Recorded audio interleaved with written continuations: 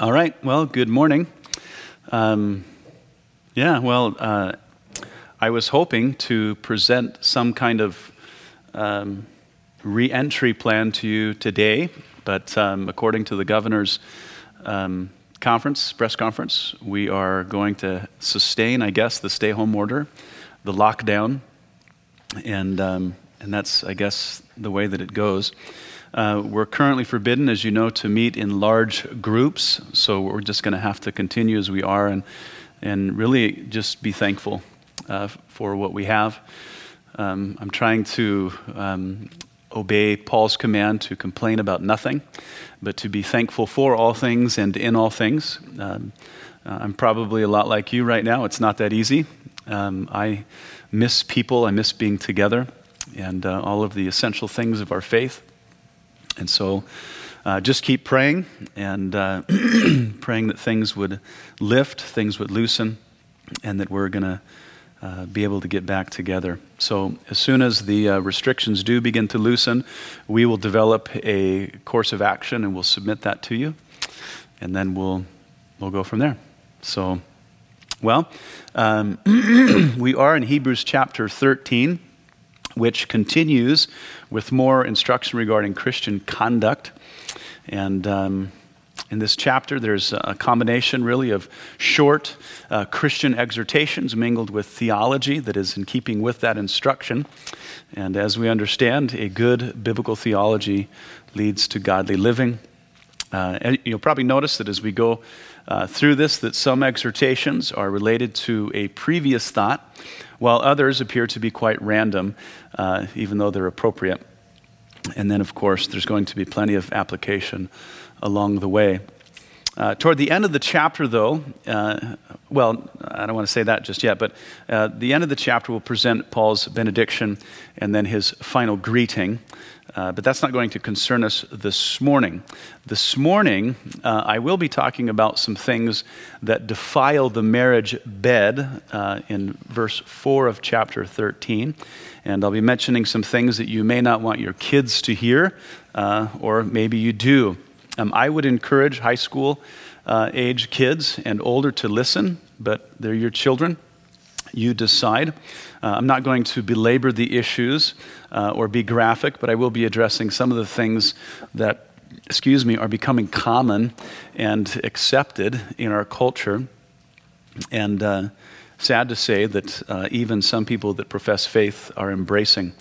Again, those things will be discussed in verse 4, which will be towards the latter end of our time together. So you can start your exit strategy for your children at that time if you so desire.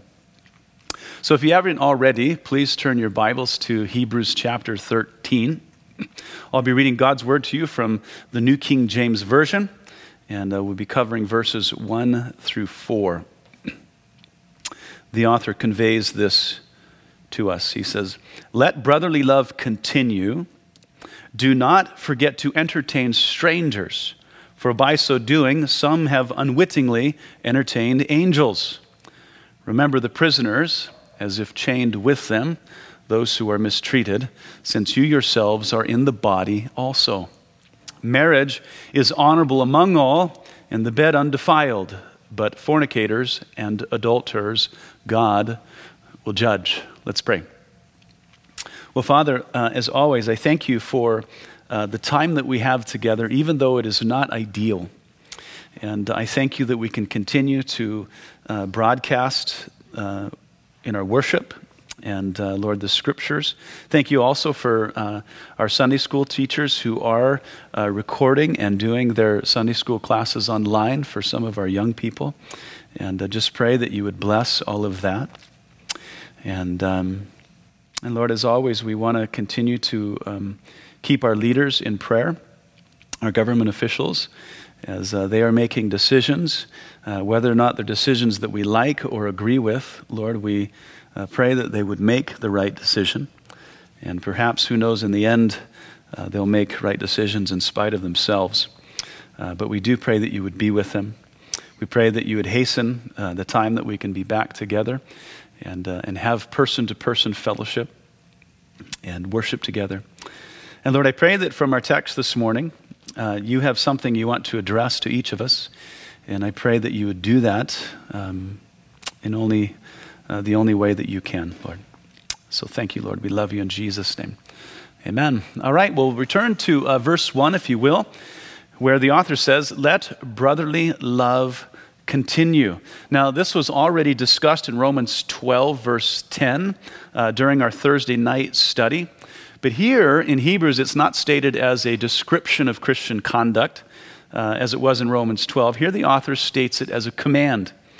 Both are essentially communing the same thing, but the imperative comes with more force. The command pertains to the continuation of what he calls brotherly love. It's Philadelphia in the Greek. It's fraternal affection. He wants this to persist among these persecuted Christians. Now, it's hard to tell what might have happened in the fellowship that provoked the author to give this directive, but it could have been just about anything. It could have been an argument over the church decor or whether or not men should have beards. It's usually a pretty petty difference that leads to big problems. At least that is the way that church history has gone, sadly so. It's sad that Christians can be some of the most immature people on the planet. Whatever it was, the text, I think, is implying that it was diminishing their affection for one another and endangering the health of the church. And so as believers, we cannot afford to let our guard down when it comes to the greatest of all virtues, the one that constantly seeks the greatest good for the sake of others. And then, as Paul says, it's the one virtue that binds all the other virtues together.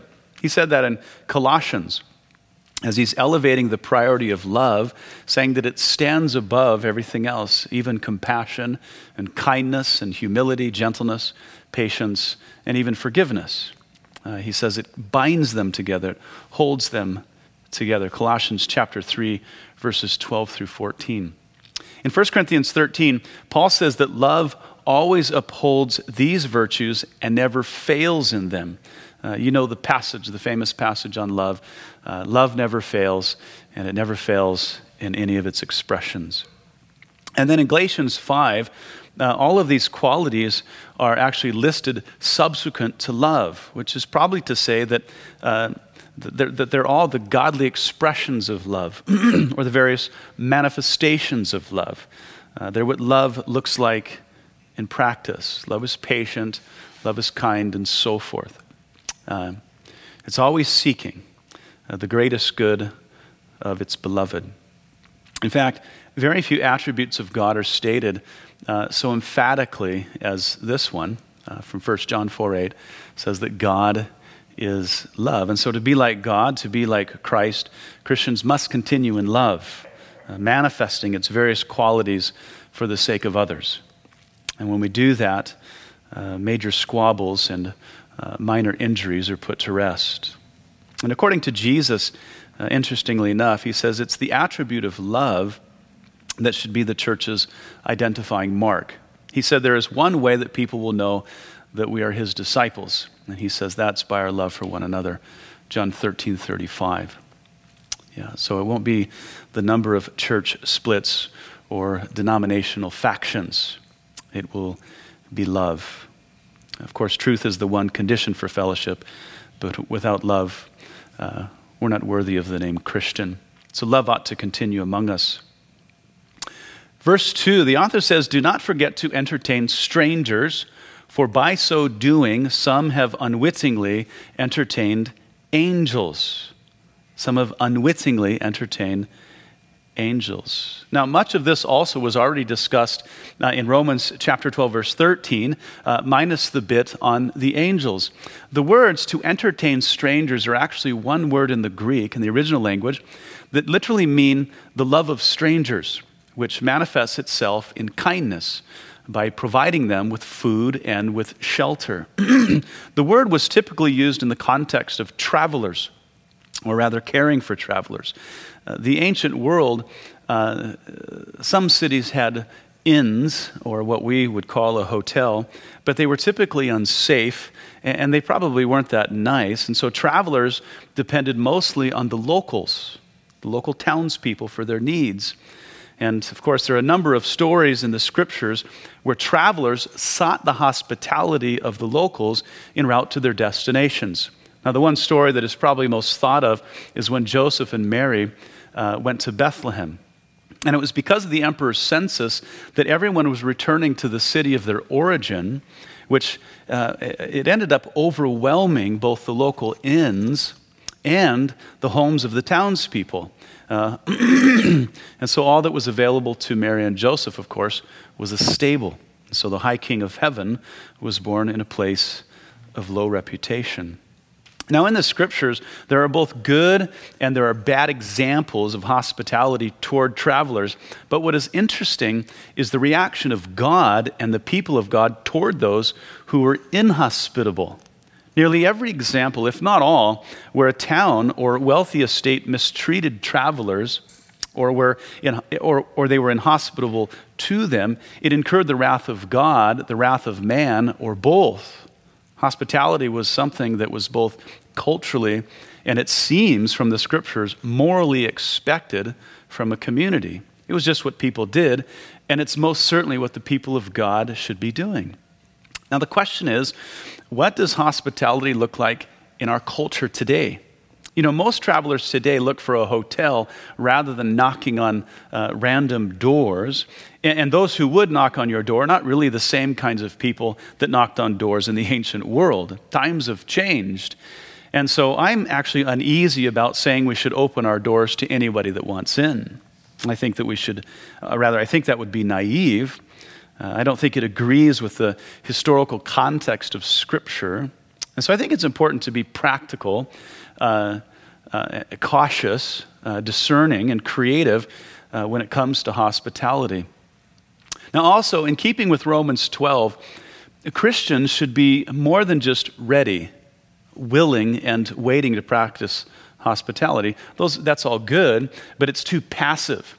In Romans chapter 12, verse 13, the verb associated with the word hospitality is translated as given to hospitality. That's the New King James. It's also translated as practice or practicing with the NIV and the New American Standard.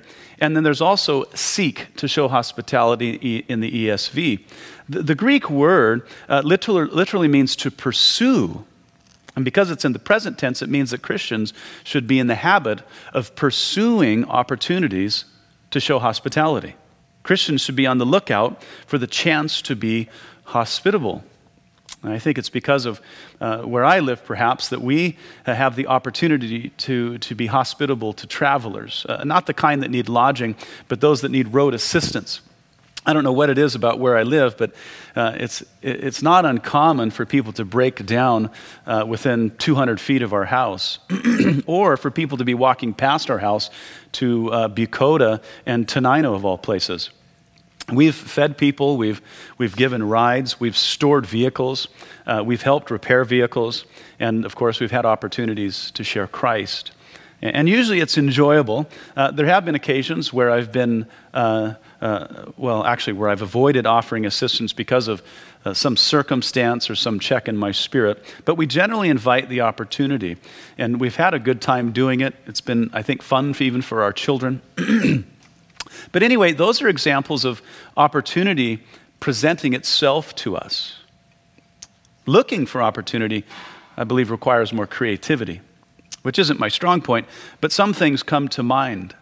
Some of us live in neighborhoods where people are fairly close to us. And if there are elderly, disabled, or single mothers, I can bet there are opportunities for hospitality. You know, if you can get the idea of hospitality out of the context of your home, and even perhaps in the context of other people's homes or in their yard, especially during our crackdown, not crackdown rather, but lockdown, you could make yourself quite useful. So I would say, go look, be Christian, be creative, be hospitable. Now in our text, when the author mentions entertaining angels unwittingly, he's probably thinking of Abraham's encounter in Genesis 18, when he entertained three people, two of which were angels, and one was the Lord himself. Lot and Gideon and Samson's parents, they also entertained angels, but their stories aren't as charming. In Genesis 18, the story goes this way. Abraham was sitting in the door of his tent when he saw 3 men nearby. And in traditional Bedouin style, he ran from his tent to meet and greet them. He bowed himself to the ground, and he invited them to enjoy his hospitality by having them rest. And then he had their feet washed, and a meal was prepared for them. But not just any meal. He actually slaughtered a tender and good calf, the text says, and he served bread, butter, and milk.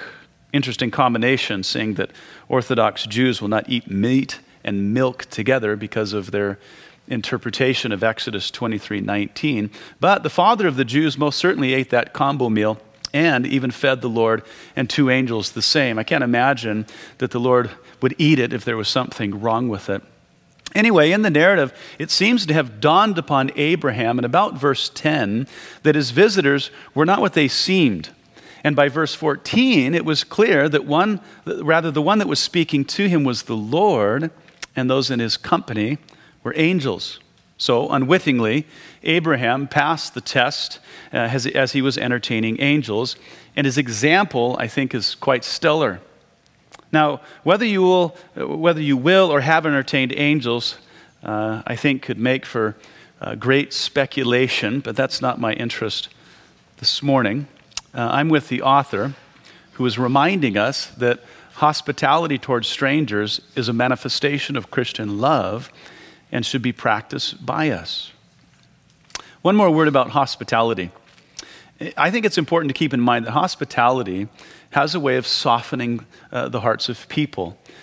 When you're hospitable to people, it endears them to you, and it creates opportunities to share the gospel. And so it's something that I definitely think that we should be involved in. Hospitality for Christians is not simply an end in itself. As we meet physical needs, we should also be addressing spiritual ones. And we understand as Christians that the spiritual needs outweigh the physical ones. So in verse 1, the instruction is to love those in the fellowship of the church. Verse 2 reminds us that our love should not be confined to our Christian family, but also to those outside the church. And then there's verse 3. The author says, remember the prisoners as if chained with them, those who are mistreated, since you yourselves are in the body also. Now, this verse is actually in keeping with verse 1. It's loving believers from the fellowship who, because they are incarcerated, can't be in the fellowship. Okay? So what does it mean to remember? What does it mean to remember? Well, here's what it does not mean. Remembering the prisoners does not mean that they should frequently cross our minds as if there was some virtue in just thinking of them. I understand the sentiment when people say, well, we'll be thinking of you. We hear it in politics a lot today. Our thoughts go out to you. But I don't really care. If you're going to do something for me and you can't do something for me physically when I'm in trouble, don't just think of me. Pray for me. Because your thoughts are powerless. They don't mean anything, really. We cannot, as Christians, fulfill our Christian duty to them simply by them coming to our minds, no matter how convenient that would be. When we look in the Old Testament especially, we find God, the text saying that God remembered his promise, or God remembered his covenant. He does so, he remembers so that he might act on behalf of the people that he loves. So the idea of remembering here has to do with remembering for their sake in order that we might come to their aid and provide for their needs. You see, the prisons at that time left it to the family and friends to feed their incarcerated loved ones and provide what they needed. You know, having someone come to mind without acting would have the same result as forgetting. People perished in prison. So don't be comforted by just remembering someone in dire straits. Remember and do something. And if for whatever reason you're unable to do something as far as their physical needs are concerned, pray for them. The author says, remember as if chained with them. Yeah, he wanted the experience of the prisoner to be the experience of the rest of the fellowship. He wanted his audience to feel what the prisoners felt, their loneliness, their fears, their discomfort, their hunger. Remembering the prisoners in this way would provoke the local fellowship to pray and to provide for their loved ones. But this isn't referring to just anyone in prison, but to believers, as the text says, who were mistreated. It was unjust imprisonment, most likely due to persecution. The last line dictates this interpretation. He says, since you yourselves are in the body also. The author is saying that those in his audience are a part of the body of Christ, just as these particular prisoners were, and should therefore be the concern of the whole church.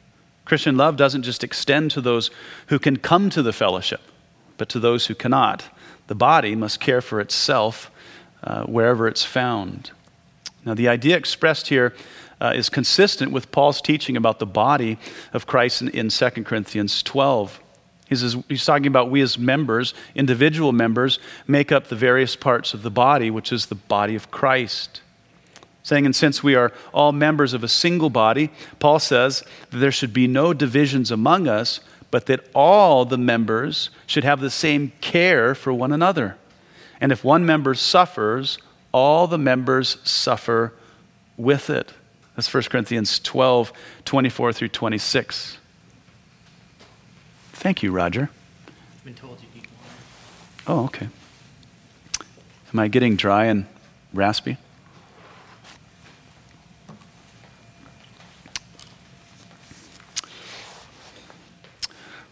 Now, we were somewhere in our text. Yeah, let me repeat that. Concerning the body of Christ, Paul says that all the members should have the same care for one another.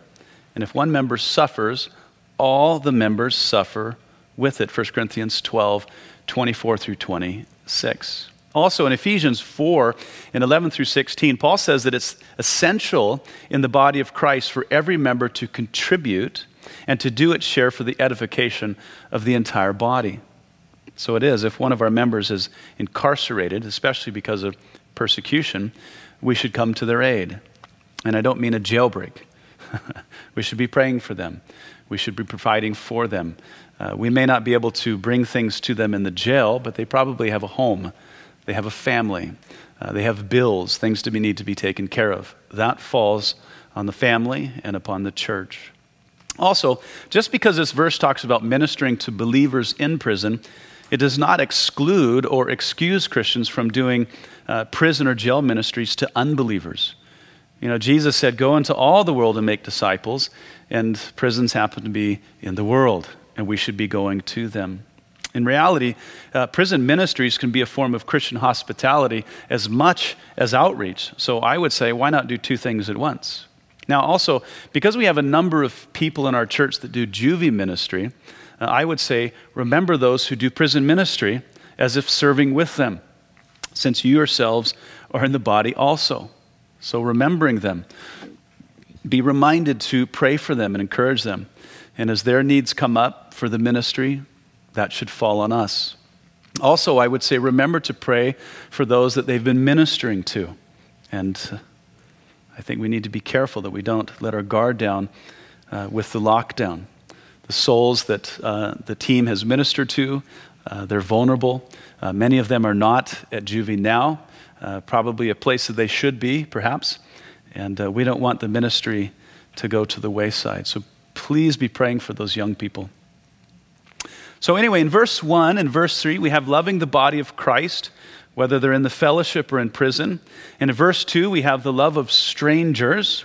And then in verse 4, we might say that we have the love of marriage. Now, if you were planning an exit strategy for some of your children, now I would say would be the time. Verse 4, the author says, marriage is honorable among all, and the bed undefiled, but fornicators and adulterers God will judge. Now, I'm not fond of the King James Version at this point because it presents the verse as a statement of fact when it should be a command, just like the other verses in this section are commands. It would be better translated, let marriage be honored by everyone, and let the marriage bed remain undefiled. Hendrickson, he renders the text this way. He says, let marriage be precious to all of you, and the marriage bed kept pure. Now, all modern translations, except for the New King James, maintain consistency with the rest of the context. And the context really should dictate the translation as well as the interpretation here. Marriage should be honored by God's people. Okay. Now, the word honor means to value. It means to cherish, to consider precious, to hold in high esteem. To honor something is to hold it dear to oneself. And when something is truly honored, not just in word, but in practice, it is protected, it is guarded, it's nurtured, invested in, it's blessed. And when we consider marriage, we should honor it the way that God does. In Matthew 19, when Jesus was defending the sanctity of marriage, he actually quoted Genesis 1:27 and Genesis 2:24. He referred to marriage prior to it being corrupted by sin. And it's very interesting to observe that marriage was the final touch on God's creation. You know, after each day of creation, God would look at all that he had created and he would say, it was good. That follows the first 5 days of creation. But on the last day of creation, at the end of the day, after the first couple was united in marriage, God said, it was very good. You see, nothing else in creation received that much esteem and that kind of attention from God. Marriage was it. Mankind was God's greatest creation, but marriage was his greatest institution, and nothing has changed. We should be honoring marriage as God does, not just married people, but all of God's people. Now, of course, sin has certainly left its mark on marriage, but God's perspective, God's esteem, and his desire for marriage remains the same. You see, no human relationship compares to this one. No human institution is as valuable, and no human relationship is more foundational to the health of a society, and no human institution carries with it greater consequences than marriage. And when marriage is honored by all in the church, as God defines it and honors it, the marriage bed remains pure. The marriage bed, of course, refers to sexual intimacy. And this passage clearly implies that the nature of sex between a husband and wife is not only holy, it is the only context where sex is holy. And we as God's people have an obligation before God to protect its purity. So what is it that defiles the marriage bed? Now, this whole context, this whole discussion is held in contrast to fornication and adultery. God honors marriage, and he judges fornicators and adulterers. So any kind of sex that departs from God's design would defile the marriage. Anything that strays from his intent would contaminate it. Now, generational Christians, or maybe we could say Christianity traditionally has held or said that typically, or the thought that adultery is the thing that defiles the marriage bed, or when someone in the marriage views pornography. Of course, physical adultery is defined as one person in the marriage engaging sexually with someone other than their spouse. And psychological adultery is when one person in the marriage lusts after someone else outside the marriage, committing adultery in the heart. Now, these certainly defile a marriage, but defilement is certainly not limited to these things. And by today's practices, that would be quite naive.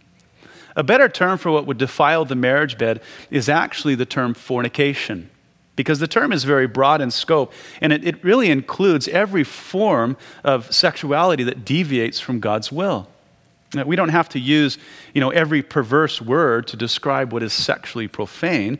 We can just call it fornication. Now, the examples listed above are traditionally the things that defile a marriage, but there are some who think that if they have their spouse's consent to engage in those things, if their spouse says they're okay with it, then it's okay. It's not unheard of for married couples to view pornography together.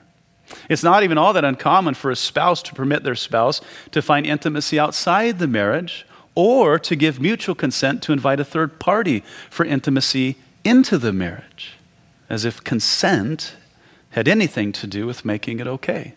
It's not our spouse that we should be consulting for consent. It's the God of heaven. and he doesn't negotiate with anything that is profane. These are the grosser kinds of fornication, not somehow a lesser kind. Mutual consent does not give anyone a pass. It doesn't make it okay. It makes it grotesque and perverse and manipulative. And I don't need to cite the various studies that demonstrate all of the problems and the dangers that these cause for marriage, because those studies don't really matter. The sacred nature of God's design and his holy intent for marriage is the only thing that matters. And it's definitely the only thing that will matter on Judgment Day. Marriage is to be honored the way God honors it and the way God defines it. And the intimacy in a marriage is to be holy and it's to be pure. But fornicators, the text says, and adulterers, God will judge. He's saying that those who depart from the context ordained by God for sexual intimacy and the way that he defines it, those violators will be condemned. Now, to be even more clear, Paul said, "Do you not know that the unrighteous will not inherit the kingdom of God? Do not be deceived, neither fornicators, nor idolaters, nor adulterers, nor homosexuals, nor sodomites will inherit the kingdom of God." That's 1 Corinthians 6, verse 9. Now, there might be those who are listening who are saying to themselves, he can't be serious. That's so unreasonable. Everybody has premarital sex. Well, listen to what Paul says. He says, do not be deceived. Those who practice such things will not inherit the kingdom of God. Not even one of them. Just because we live in a culture where fornication is the norm, it does not mean that God is going to judge on a curve, because he will not.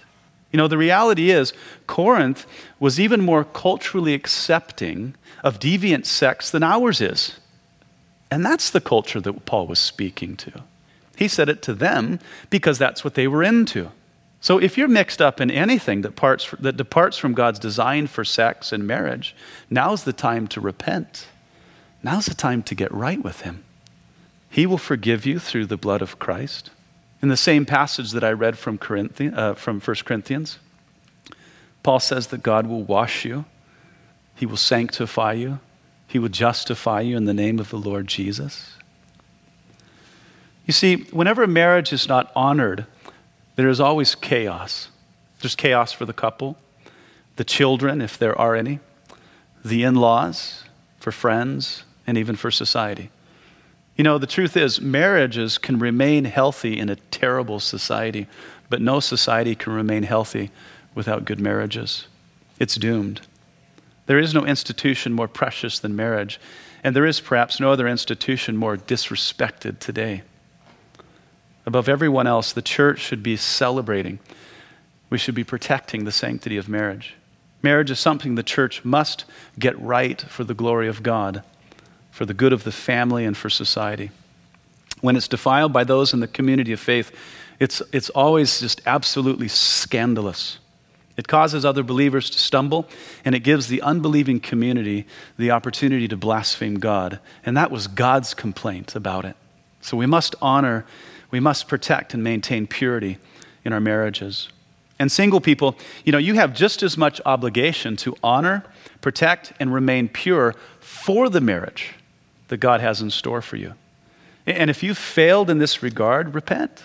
Get away from anything that keeps you in the habit, the relationship, or the ungodly lifestyle, and be reconciled to God and his people. Don't wait another day.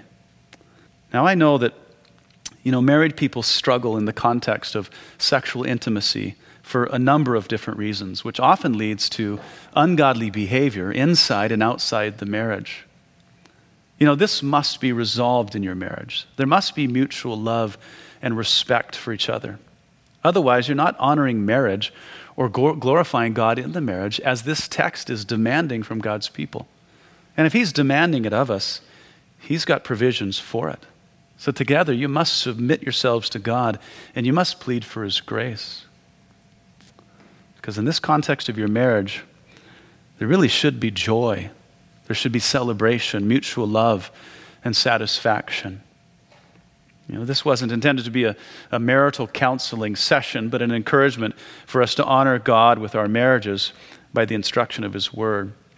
And I guess there are many more things that could be addressed, but maybe those are for a private conversation. And maybe I just invited myself or opened myself up for many conversations and more marital counseling, all of which I'm more than willing to do.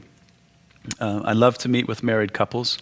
It's more fun to meet with pre-marrieds, but if you are struggling in your marriage, if you're struggling before your marriage, you need to reach out to somebody. You need to reach out to one of the elders, to a Christian friend that won't give you any slack, that loves you enough to rebuke you and call you, to be straightforward, to call things what they are, and to hold your feet to the fire to do what's right. I'm willing to talk to you, but whatever the case, if there's difficulty, if there's trouble, it needs to be resolved, and you need to reach out for help. You need to find grace. So let's end here, and then we'll pray. And just look forward to being with you, or whatever that means today, Thursdays and Sundays. And so let's pray. Well, Father, as your word says, you are love. And anyone that knows you really loves people. They love others. And of all people in the world, the community of faith, your family, the household of God, should be loving. We should be loving one another. And Lord, we should be loving those outside the body. We should be loving unbelievers. And Lord, as your people, we should be holding marriage in the highest regard.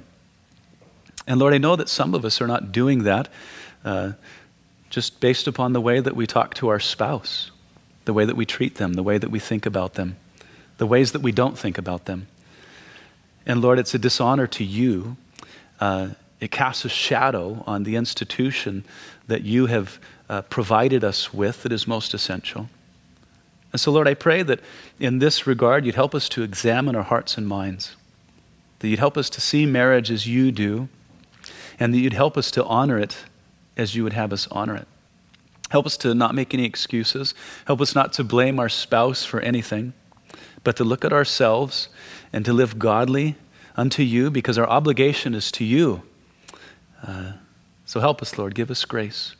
Lord, I pray for young people that are struggling sexually and have walked in weakness. Lord, I pray that they would repent. I pray that they would see things as you see them and understand the consequences, Lord, not just in judgment, but Lord, in this life and how it will destroy future relationships if they do not repent, if they do not discontinue what they're doing. So Lord, help them to walk in holiness. Give them your grace. And Lord, I pray that for all of us, you grant us grace for the next few weeks and months, and whatever all of that may look like. Help us to remain godly. Help us to be useful for your glory. Help us to be patient. Help us not to complain. But Lord, in this time, help us to be creative, that we might be a blessing to other people, that we might glorify you. Lord, we love you, and we thank you, Lord. In Jesus' name, amen. Okay, well, I would encourage you to read ahead in the text. If you're not keeping up with us on Thursday nights, I encourage you to do that. There's more exhortation there. There's more opportunities. And so we love you guys. Again, we miss you, and we look forward to being back together.